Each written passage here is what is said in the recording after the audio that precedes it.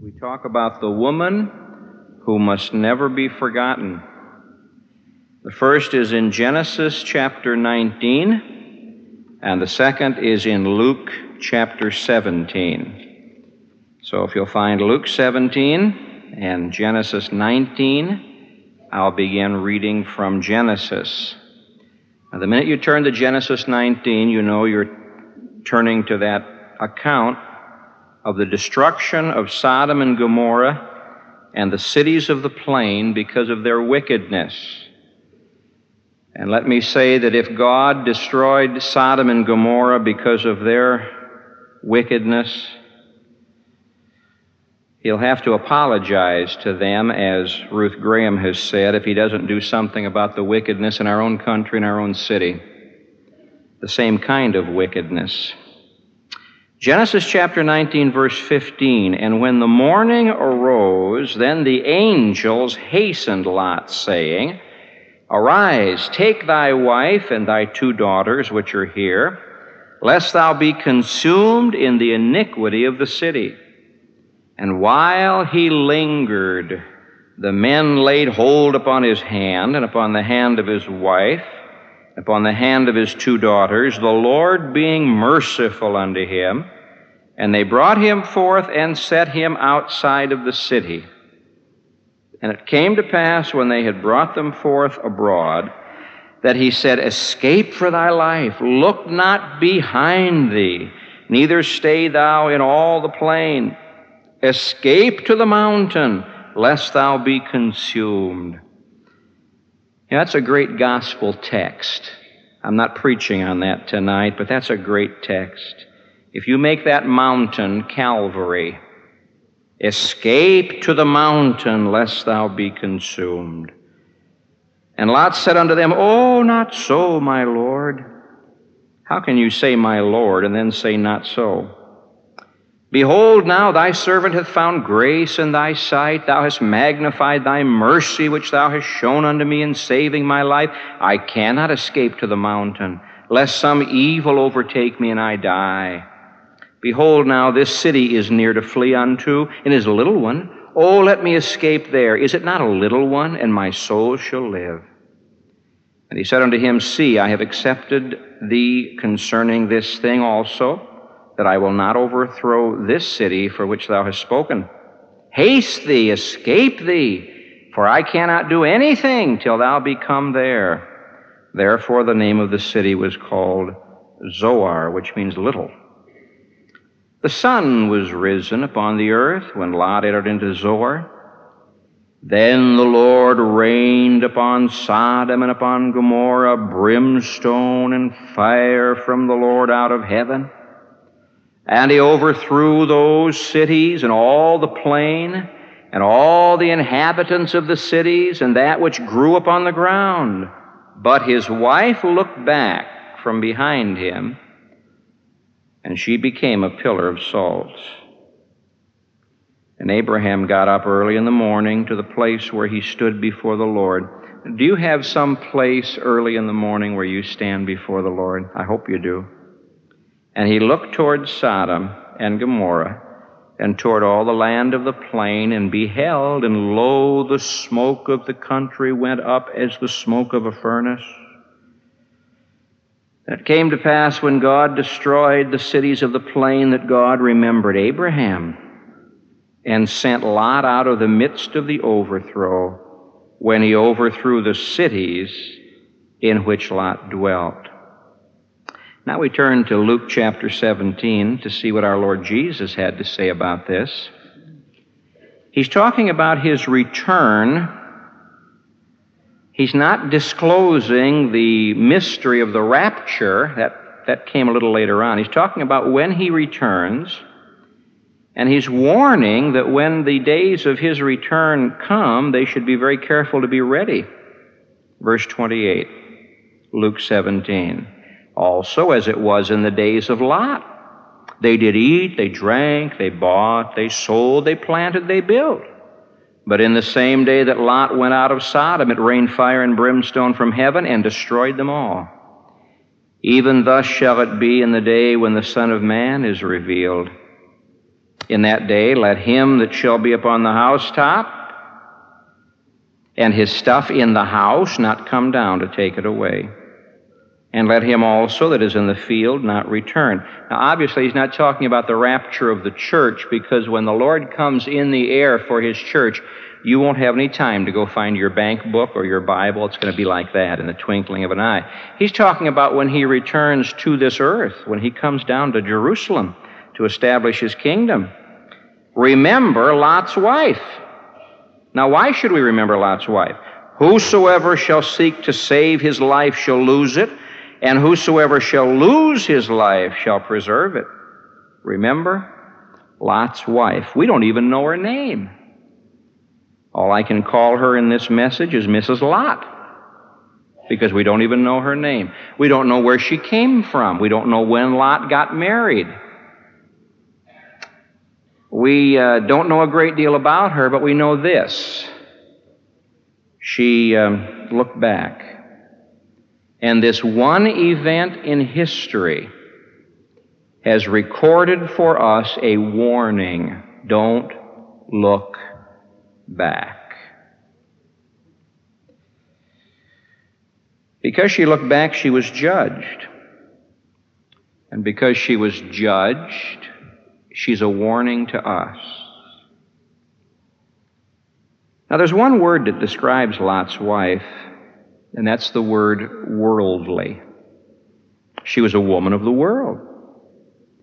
As I said, we don't know when Lot married her. Apparently, Lot was not married when he left to come with Abraham to go to the Promised Land. We don't know where or when or how. It's possible that she was one of the ladies of the land, and Lot married her. We don't know. But this we do know, she was a woman who was worldly.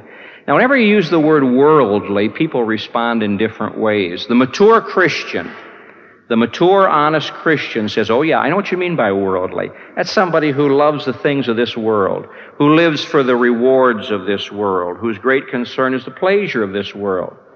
A worldly person is somebody who, when the Lord Jesus does return, it's going to interrupt their plans.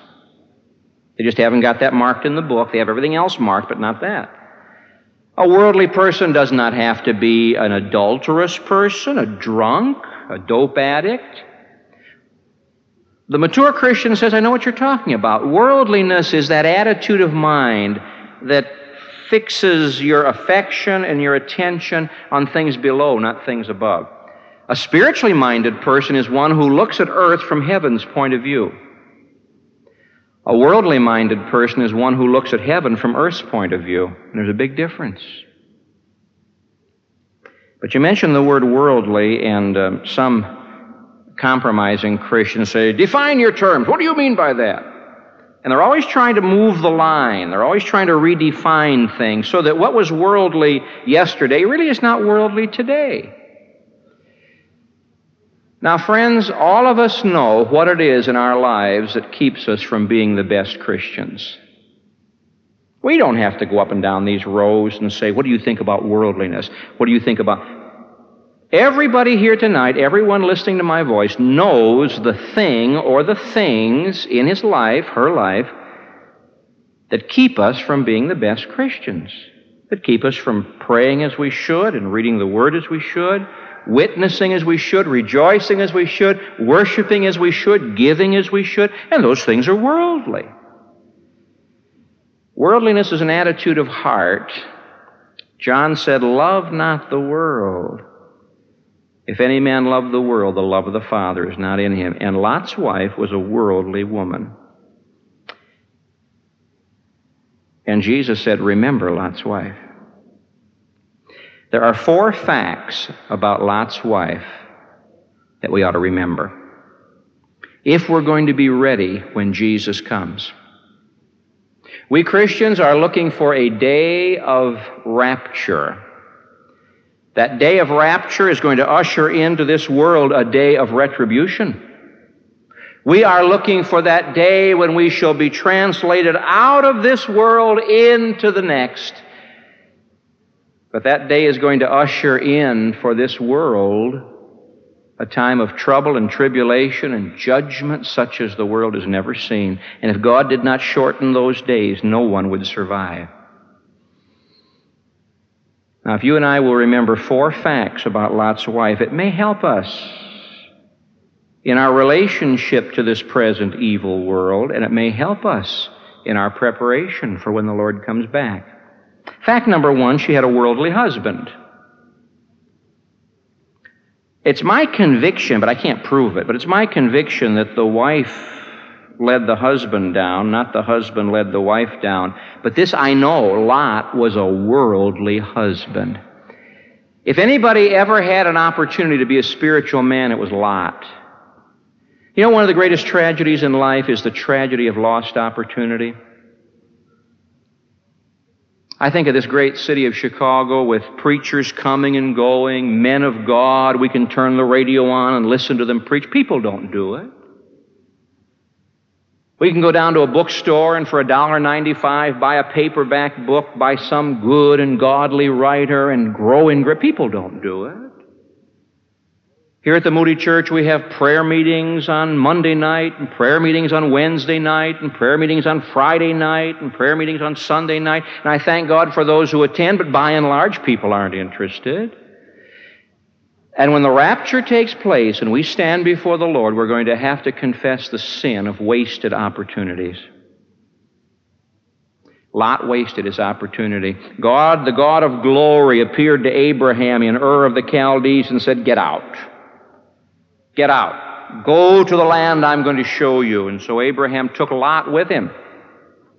And Lot had the privilege of walking with the man who was the friend of God. I thank God for those rare opportunities I've had in my ministry of being able to be with great men of God. I recall in my first church, I was a budding pastor trying to learn what this was all about. And I heard that Dr. J. Sidlow Baxter was just about 10, 15 miles away from us, maybe not that much. And I had the audacity to phone him. This was about 22 years ago, right about now. And I said, "Dr. Baxter, I'm just a young beginning preacher, but I've heard you preach and I've read your books. Could I have a half an hour of your time?" Now, he could have said, "I'm busy." He said, "My brother, come out." And so I went out to the motel where he was staying, and he didn't just give me a half hour of his time. We talked for an hour. He said, "Could you come back tomorrow?" I said, "I certainly could." He said, "Come back." And so I went back the next day, and we talked some more about Bible study. And then an interesting thing happened. He said, "I see that you have an automobile." I said, "Yes." He said, "Would you teach me how to drive?" I said, "You don't know?" He said, "In Great Britain, we don't have to know how to drive. We don't need automobiles in Great Britain." I said, "I'd be happy to." So I had the joy that whole week of teaching him how to drive and being with him, and all the things he said to me, the hints and the suggestions and the inspiration from just being for a week with that man of God. I think of Dr. Walter Wilson. Oh, what a blessing he was to us. And how many times at conferences you could walk up to him and say, "Dr. Wilson, can I have 5 minutes of your time?" And he was available. Because so many great men of God have tried to help me. Whenever a pastor has called me or stopped me, I've always tried to be available because I know what others have done for me. And Lot had the privilege of walking with Abraham, being at the altar with Abraham, listening to the Word of God from Abraham. And you'd think Lot would have developed into being a marvelous, marvelous man. But he didn't. He didn't. He failed. He failed miserably. When he started walking with Abraham, Lot had a tent and an altar, and he was looking for that city. These are the marks of a pilgrim. Abraham was a pilgrim. You can always tell a pilgrim by his tent, and you can always tell a pilgrim by his altar, and you can always tell a pilgrim by his vision. He's looking for that city. And Lot would say to Abraham, what are we looking for? Where are we going? You're so wealthy. Why do you live in tents? Oh, he said, "I'm looking for that city that God's building." And then something happened to Lot. Lot went down to Egypt. In Genesis chapter 12, he goes down to Egypt with Abraham, and he got a taste of Egypt. He comes back in chapter 13, and you discover that Lot in verse 5 has flocks and herds and tents, but no altar. And then Lot loses his vision. Lot has to separate from Abraham, and he looks towards Sodom and pitched his tent towards Sodom. And then he lost his tent. He moved into Sodom. And so he lost his tent, and he lost his altar, and he lost his vision, and there he is living in Sodom. And God warned him. Have you discovered in your Christian life that when you get backslidden, God spanks you? Have you discovered that? It's a great experience. To know that God loves us too much to let us do whatever we want to do. And God came down and said, Lot, you shouldn't be in Sodom. And God started a war. God allowed some kings to fight each other. And they took the goods, and they took the people of Sodom and kidnapped them. And a fellow came running into Abraham's camp and said, Abraham, Lot has been taken.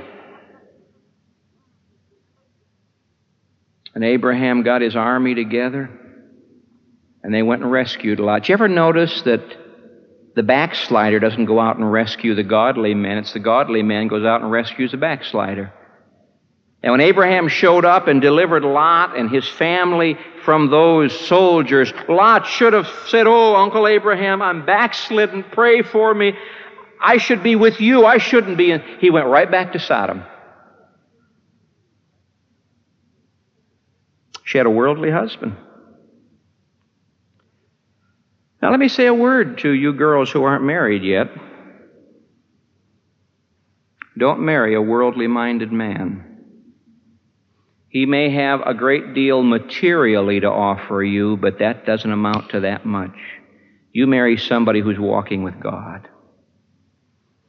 You marry somebody who knows how to pray, someone who has an altar, someone who lives in a tent. He's not fixed to this world. He's singing occasionally, this world is not my home, I'm just passing through. Marry somebody who's got the kind of vision that's looking forward to heaven. Lot wasn't that kind of a man. Lot's wife had a worldly husband. Let me say a word to the husbands. Watch out. Watch out. When a husband starts to backslide, he gets away from the altar, he gets away from walking with God, things start to happen in the family. And this family went to pieces because of a husband who was backslidden. Now, I'm not preaching on Remember Lot. I'm preaching on Remember Lot's wife. But Lot's wife had a worldly husband. You know, there are many things that Christian husbands may not be able to give to their families. But there's one thing they can give to them that's worth everything: the blessing of the will of God. And I tell you, girls, to have a husband who knows how to pray, who knows how to discover the will of God, who has the courage to do the will of God, children and young people, to have a father who's not worldly minded, worrying about all the things of this world, but who walks with God and who knows how to pray for you and be an example to you, that's worth everything. It's tragic to see the way Christian homes are falling apart these days because of worldliness. She was married to a worldly husband. If I'm speaking to a husband right now who's not being a faithful, spiritual leader in the home, shame on you. If you're not spending time in the Word, if you're not praying for and with your family, if you're not establishing in your home an atmosphere of heaven on earth, shame on you. You're missing one of the greatest blessings in all of life. Fact number 2, not only did she have a worldly husband, she had a worldly home. Their home was worldly. She was a worldly woman, and Lot was a worldly man. Now, Peter tells us, 2 Peter chapter 2, Peter tells us that Lot's righteous soul was vexed with the godless behavior of the people in Sodom. I should think so. I should think so. Now let me make it very clear that their home was not worldly because they were in Sodom. Daniel was in Babylon. His home wasn't worldly. Joseph was in Egypt. His home wasn't worldly. We have missionaries who are planted in the midst of corruption and godlessness. Their homes aren't worldly. Mrs. Lot's home wasn't worldly because she was in Sodom. It was because Sodom was in them. Sodom was in their home. I suppose the city of Chicago has its share of sin. I was in a Canadian city recently and was absolutely shocked at the way one area had changed to become just nothing but a strip of lust and pornography. Our cities have their share of wickedness. The sin for which Sodom was famous is in the city of Chicago. In fact, very few people anymore even blush when this sin is mentioned. People are writing books about it and saying, this is what I am. They're coming out. Athletes are doing it, and artists are doing it, and other people are doing it. They're just proud of it. The problem was not that their home was in Sodom. The problem was that Sodom was in their home. It's the thing Dr. Ironside often said. You can't stop the boat from being in the water, but you better keep the water out of the boat. And she had a worldly home. I was turning the pages of my Bible in preparation for this message, and I could not help but contrast Genesis 18, where God came down to see Abraham, and Genesis 19, where the angels went down to see Lot. Absolute contrast. Now, I'll not read these long chapters to you. You people are Bible students. You remember them. In chapter 18, Abraham is sitting at the door of his tent. In chapter 19, Lot is sitting in the city gate. You know what that meant? He was one of the aldermen of the city. He now had a position with the government. Perhaps Lot said, if I get into government, I can clean this place up. I'm glad for Christians who are called to government. And I'm glad for whatever good they can do. But he sacrificed a great deal to accomplish nothing.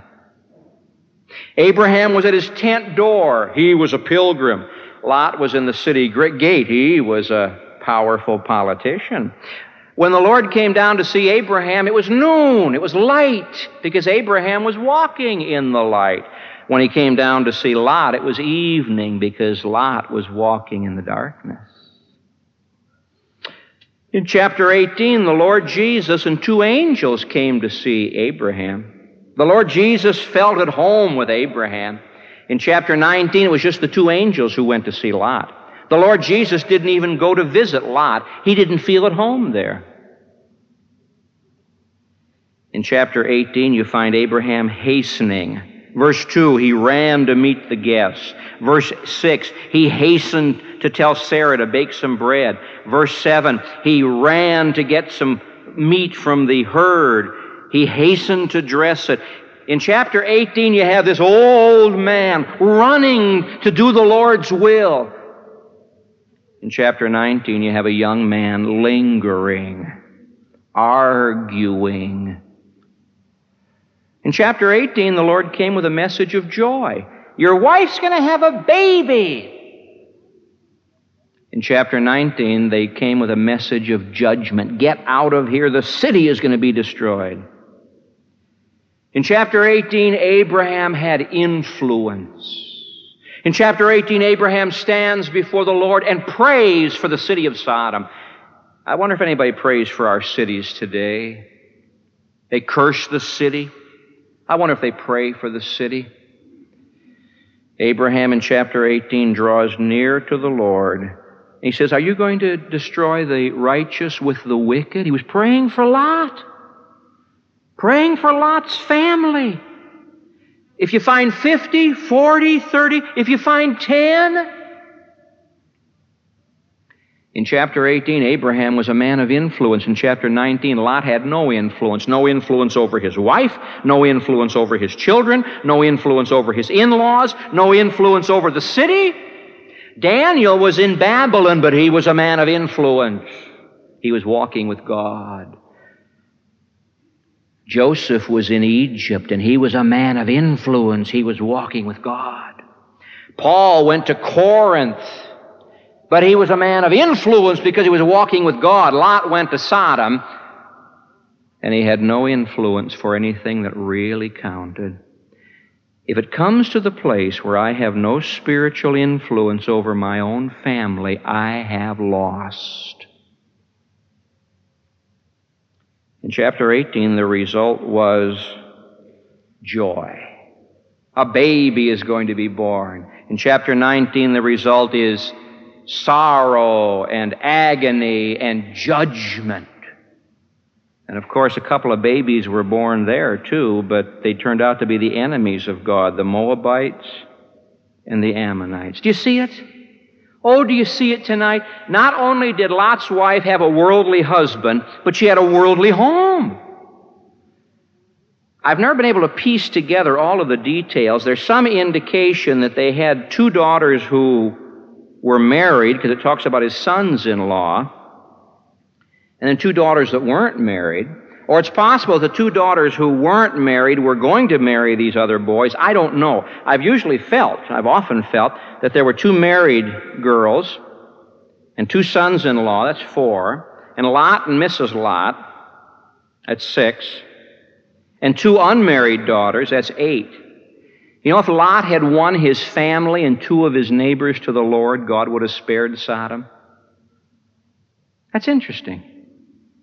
Abraham was sure that Lot had at least won his family and that Lot had at least won a couple of his neighbors, but he hadn't.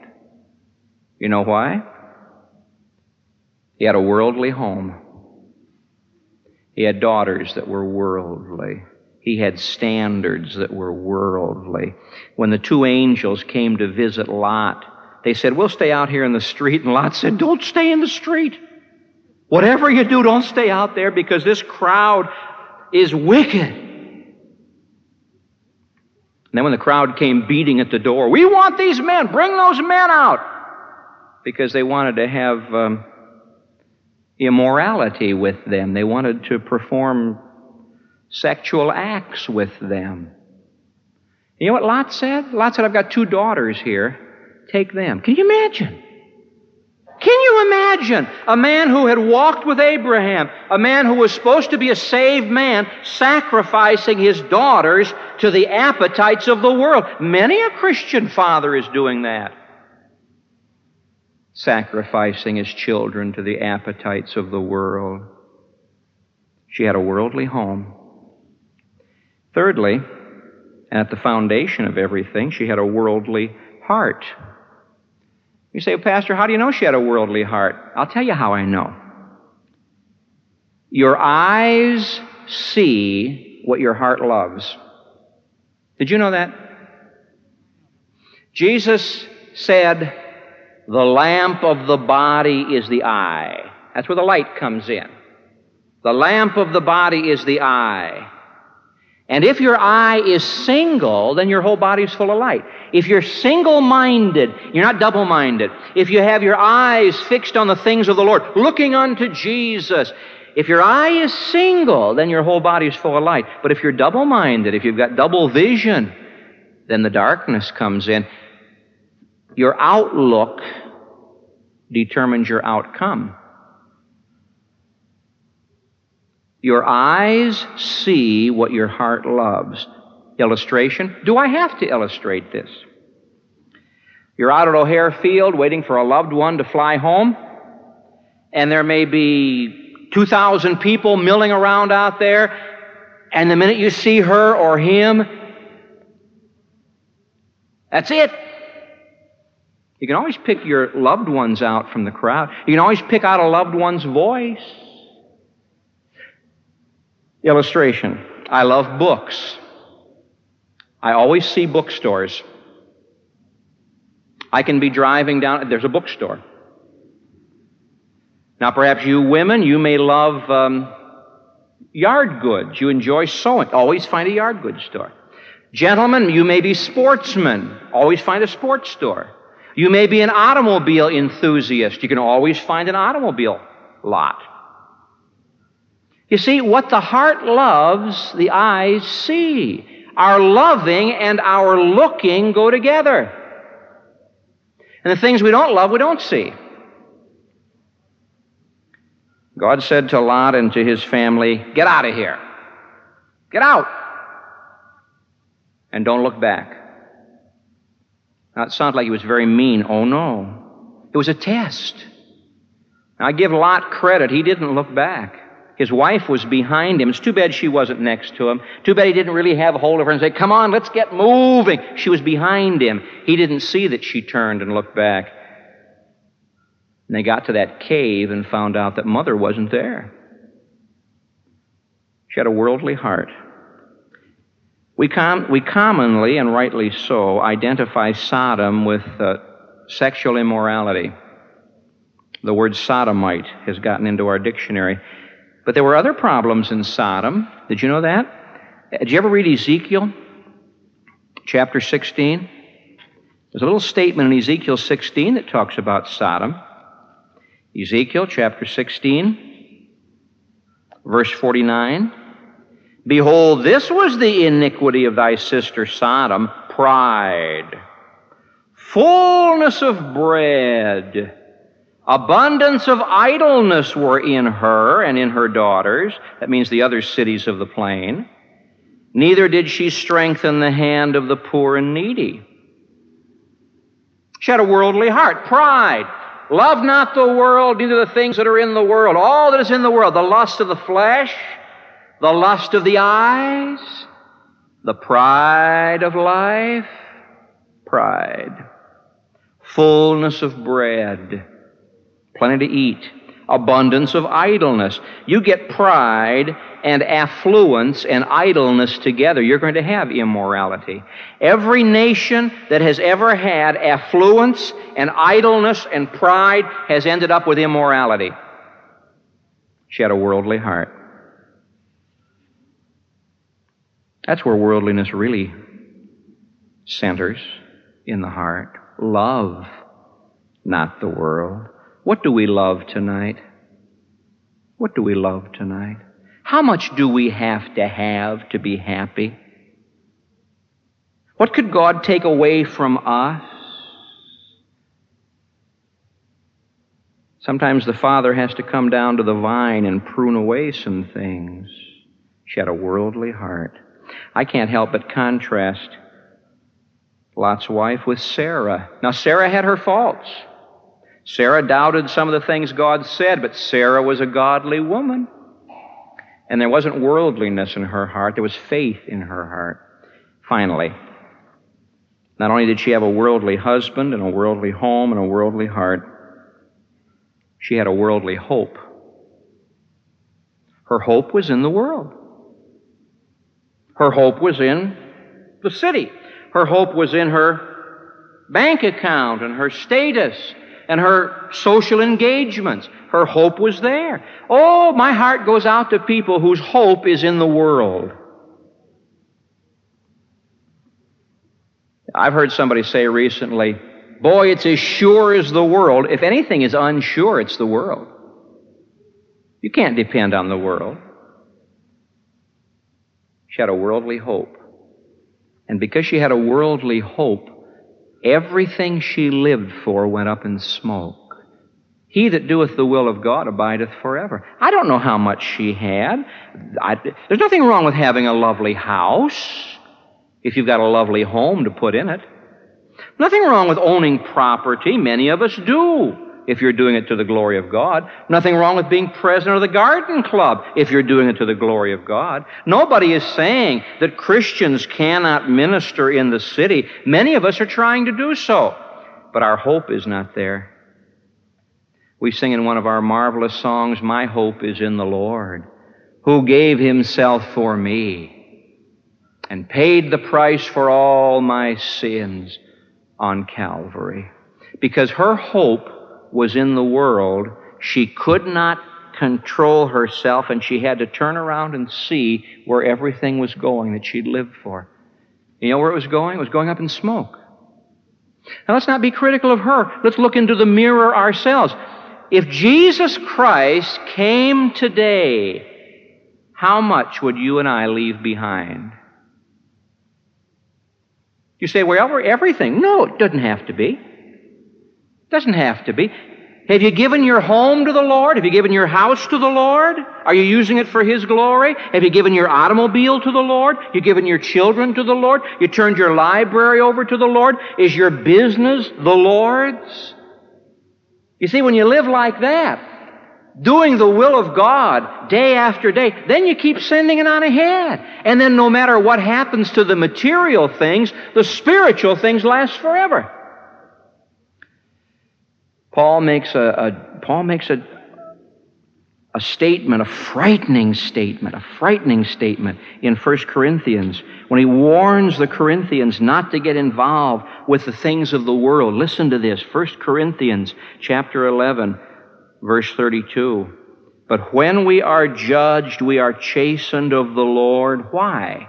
That we should not be condemned with the world. You see, God chastened Lot. God had him captured as a prisoner of war, and God spanked him, and God said, Lot, I don't want you to be condemned with the world. Lot went right back. It's a series of steps down, isn't it? Friendship with the world, love the world, spotted by the world, conformed to the world, condemned with the world. And the last scene you find is the whole family going to pieces. Mrs. Lot killed on the plain. She turns into a pillar of salt. The same ingredients that were condemning the city killed her. And Lot and his 2 single daughters go up into a cave. The last thing we see of Abraham is this: the sun is coming up. At the beginning of the day, Abraham goes out to have his devotions, to stand before the Lord, and he just sees the smoke coming up, and he's praying, oh, has Lot been delivered? Has Lot been delivered? Apparently God couldn't find 10 righteous people. Was Lot delivered? Yes, Lot was delivered. Not for Lot's sake, for Abraham's sake. I wonder how many times God has delivered me, not because of me, but because of a godly grandfather who prayed for me, or great-grandfather, or Sunday school teacher, or pastor. And so the last thing you see of Abraham in this scene, he's standing in the light. The sun is coming up and the light is shining upon Abraham. The last thing you see of Lot, he's in the darkness, committing incest with his 2 daughters, getting drunk. And the result, the Ammonites and the Moabites, the enemies of God. Oh, you say it can't happen to us. Really? Let him that thinketh he standeth take heed lest he fall. She had a worldly husband who did not help her at all to become a spiritual woman. She had a worldly home and did not help her children at all to become spiritual people. She had a worldly heart. She herself was not spiritual. She had a worldly hope, and it went up in smoke.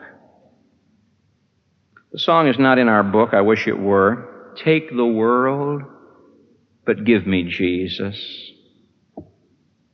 Can you say that tonight? We used to sing down south, I have decided to follow Jesus. I have decided to follow Jesus. No turning back. No turning back. The cross before me, the world behind me. No turning back. No turning back.